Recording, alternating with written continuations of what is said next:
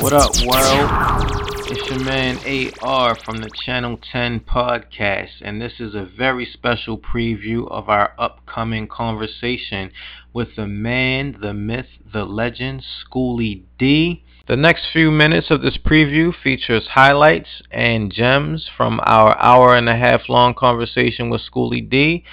For the full episode, make sure you check out channel10podcast.com. Log on, subscribe on iTunes, SoundCloud, Stitcher, or wherever else you hear podcasts. And that is my spiel. Here's the preview. Peace out. To get right into it, I'm not a rap artist. I'm an artist who sometimes uses rap to get his point across. And I think that's what I think a lot of people have been confused with the rap. Like LL Cool J is a rap artist and a very fine rap artist. Schoolie D is an artist who uses rap to sometimes get his point across. Thing about like why I'm afraid to see the NWA movie because Me too. Because I know that one aspect that they're missing is like the really early part when it was NWA and the Posse, when you had Arabian Prince and the whole electro element before they became straight gangster. And so I don't really like the fact that they left that whole part out. Of course they're gonna leave that shit out.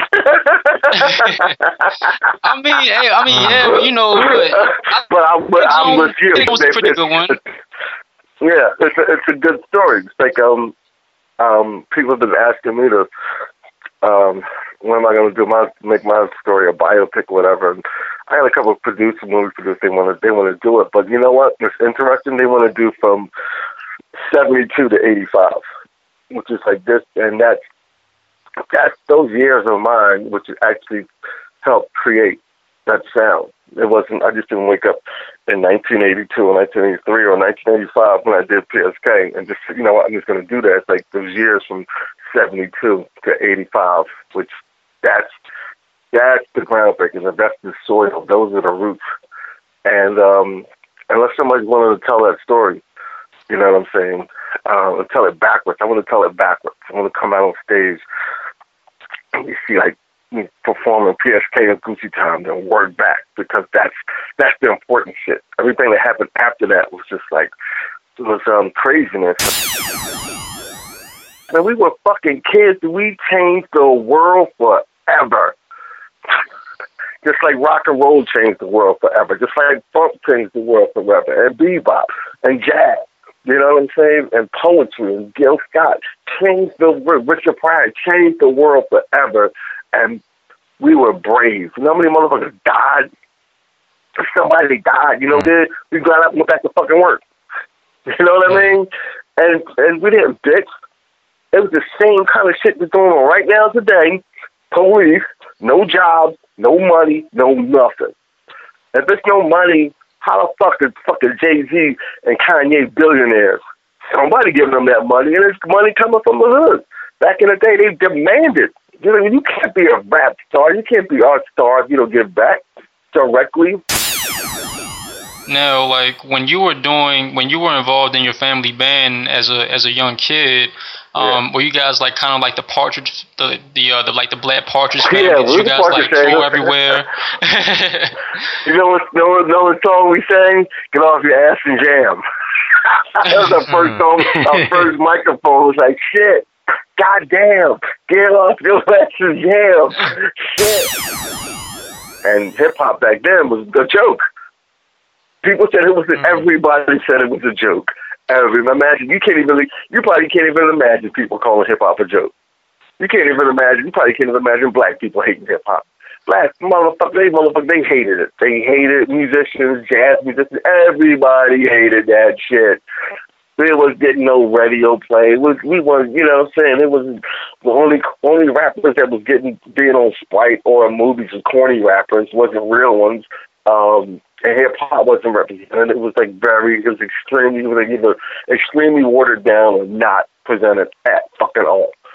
And that shit was beautiful. That shit was beautiful, I'm telling you, because we could be artists, and the kind of artists we wanted to be. And I think all the original artists were like clothes designers, they were chefs, they were musicians, they were politicians, they were poets, painters and sculptors.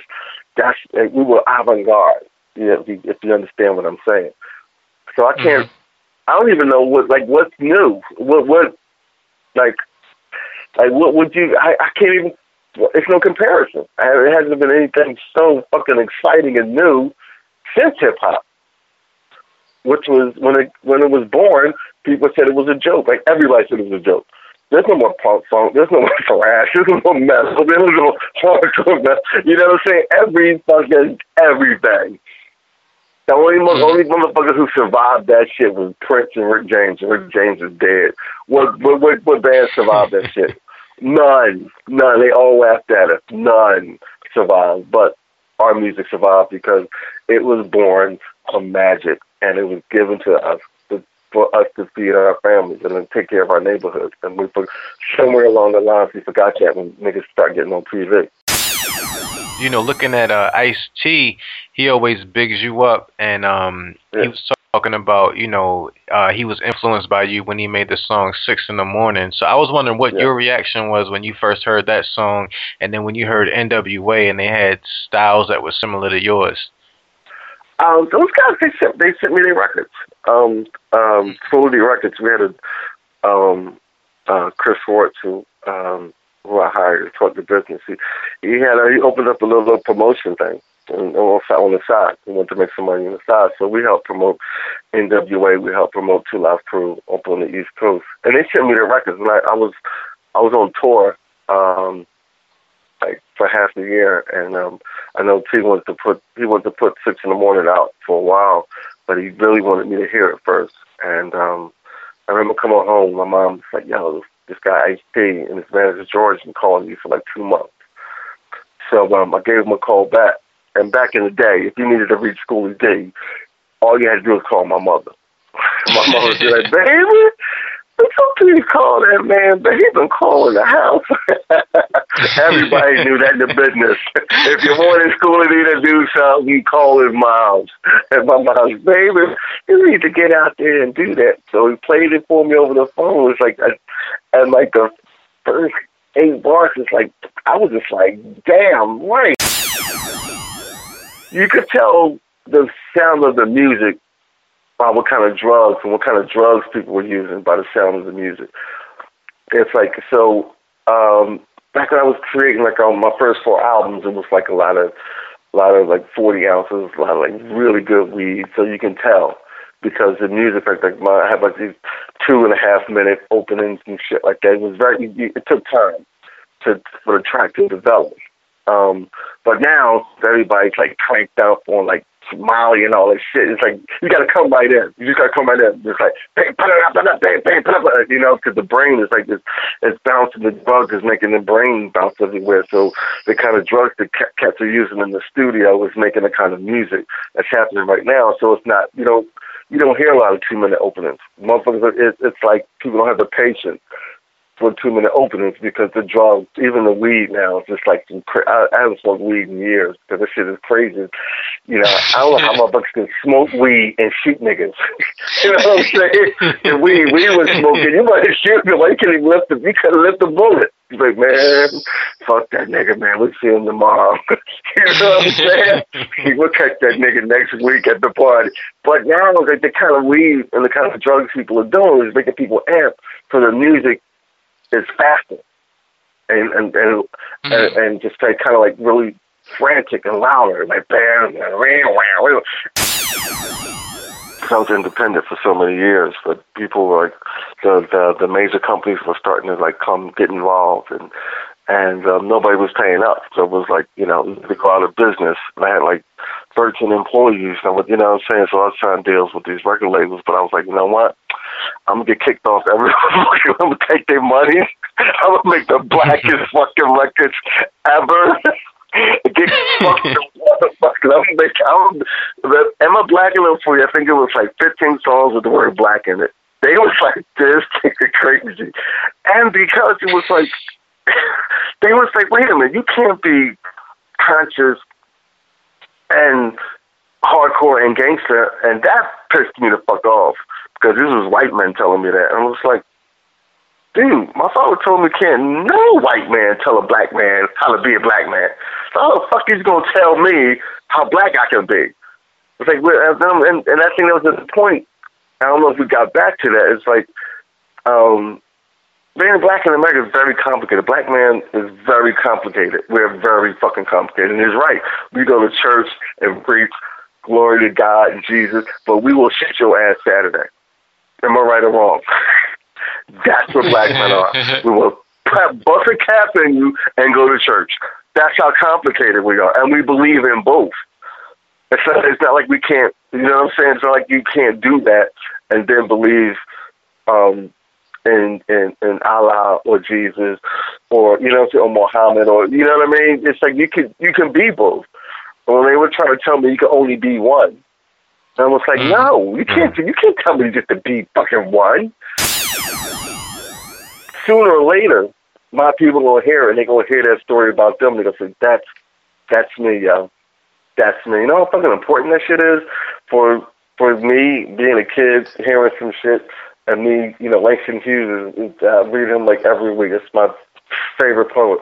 Me reading the poem about the black mule, and you know what I'm saying, like you're just gonna be a mule forever, and telling everybody to kiss their ass. I'm gonna be black forever. I ain't changing. You know what I'm saying? I am not changing. I ain't changing.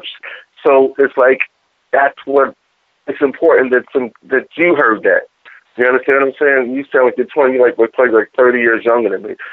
You heard that, and it inspires you, right? So that was my thing. It was like I didn't, and it was a conscious choice. And everybody told me, said, "Look, man, you're not gonna make as much money as LL or some of those other guys." But it was like, but I'm like, you know what though? In the end, I was promised. In the end, I'll win. I just have to be steadfast. So you know. And I'm winning. I'm going to win. Once again, this is only a small preview of our hour-and-a-half long conversation with Schoolie D. Make sure you check out channel10podcast.com and look up Channel 10 Podcast wherever you hear podcasts to get the full episode. I guarantee it won't disappoint. Once again, channel10podcast.com. Shout out and much respect to Schoolie D for having this conversation with us about the history of just hip-hop and music and just life in general. And we look forward to speaking with you soon. Again, Channel 10 Podcast, we out. Peace.